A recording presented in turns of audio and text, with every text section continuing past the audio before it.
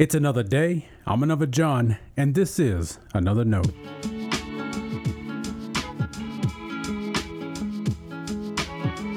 Today's edition of Another Note is titled 9 Questions.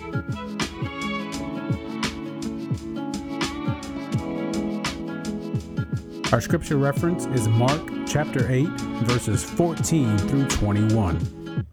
As always, may the Lord add His blessing to the reading and hearing of His holy word.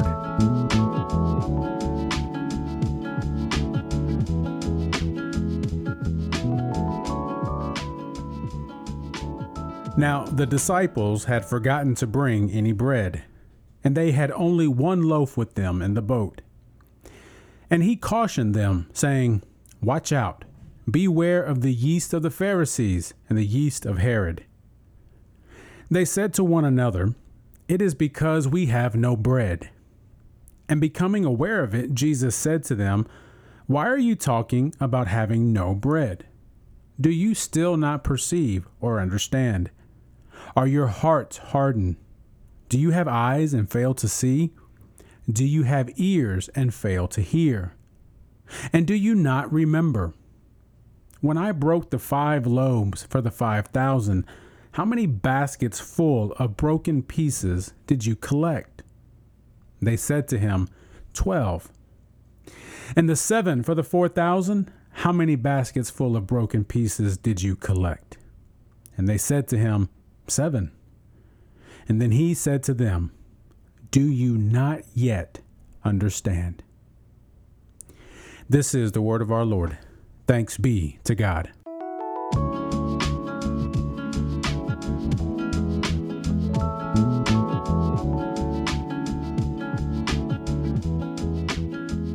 Like any preacher, when I use an illustration, I want to do 2 things. First, I want to teach some truth of the gospel with it. Second, I want to use an illustration that you will come across later. If, for example, I tell you to connect praying with a traffic light, I want you to notice a few things. In prayer, we have the green light to approach the throne of grace. But there are also times when it's best to stop to listen for God's voice. Finally, the best way to learn to pray is to slow down and pay more attention to God's presence. And the light guides all of us, not just you. Now, I just made that up as I was typing, so I don't know how far that illustration can go. But if I did a good job telling the illustration, the next time you see a traffic light, you'll think about praying. Sometimes it works, sometimes it doesn't. In fact, preachers like to joke about the greeting line after worship. From time to time, people tell their preacher how much they appreciated some point made in the sermon. The trouble is, that wasn't any point the preacher was trying to make. I've had that happen to me several times. I've learned to let it go. Who knows what they might hear next? The same kind of thing happened to Jesus. In Mark 8, our Lord gave an on-the-spot faith lesson. The disciples only had a loaf of bread for them all to share, not much for a large group of hungry guys. Then Jesus told them to beware of the yeast of the Pharisees and the yeast of Herod. Imagine the disciples looking at one another. The Pharisees are important people. Herod is a ruler. Jesus wants us to beware of them? And all that because we didn't bring enough bread? Of course, Jesus wasn't worried about how much bread they had. In fact, their preoccupation with the bread showed they hadn't been paying attention to what Jesus had been teaching and what they had experienced. Next, Jesus played 9 questions. How could they miss so much? After all they had seen and participated in, how could they not understand? The proof of their misunderstanding Jesus was their worry about the bread. Remember that Jesus fed thousands of people with a few loaves.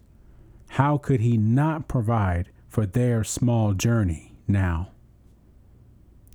What Christ wanted them to know is something you and I must acknowledge as well.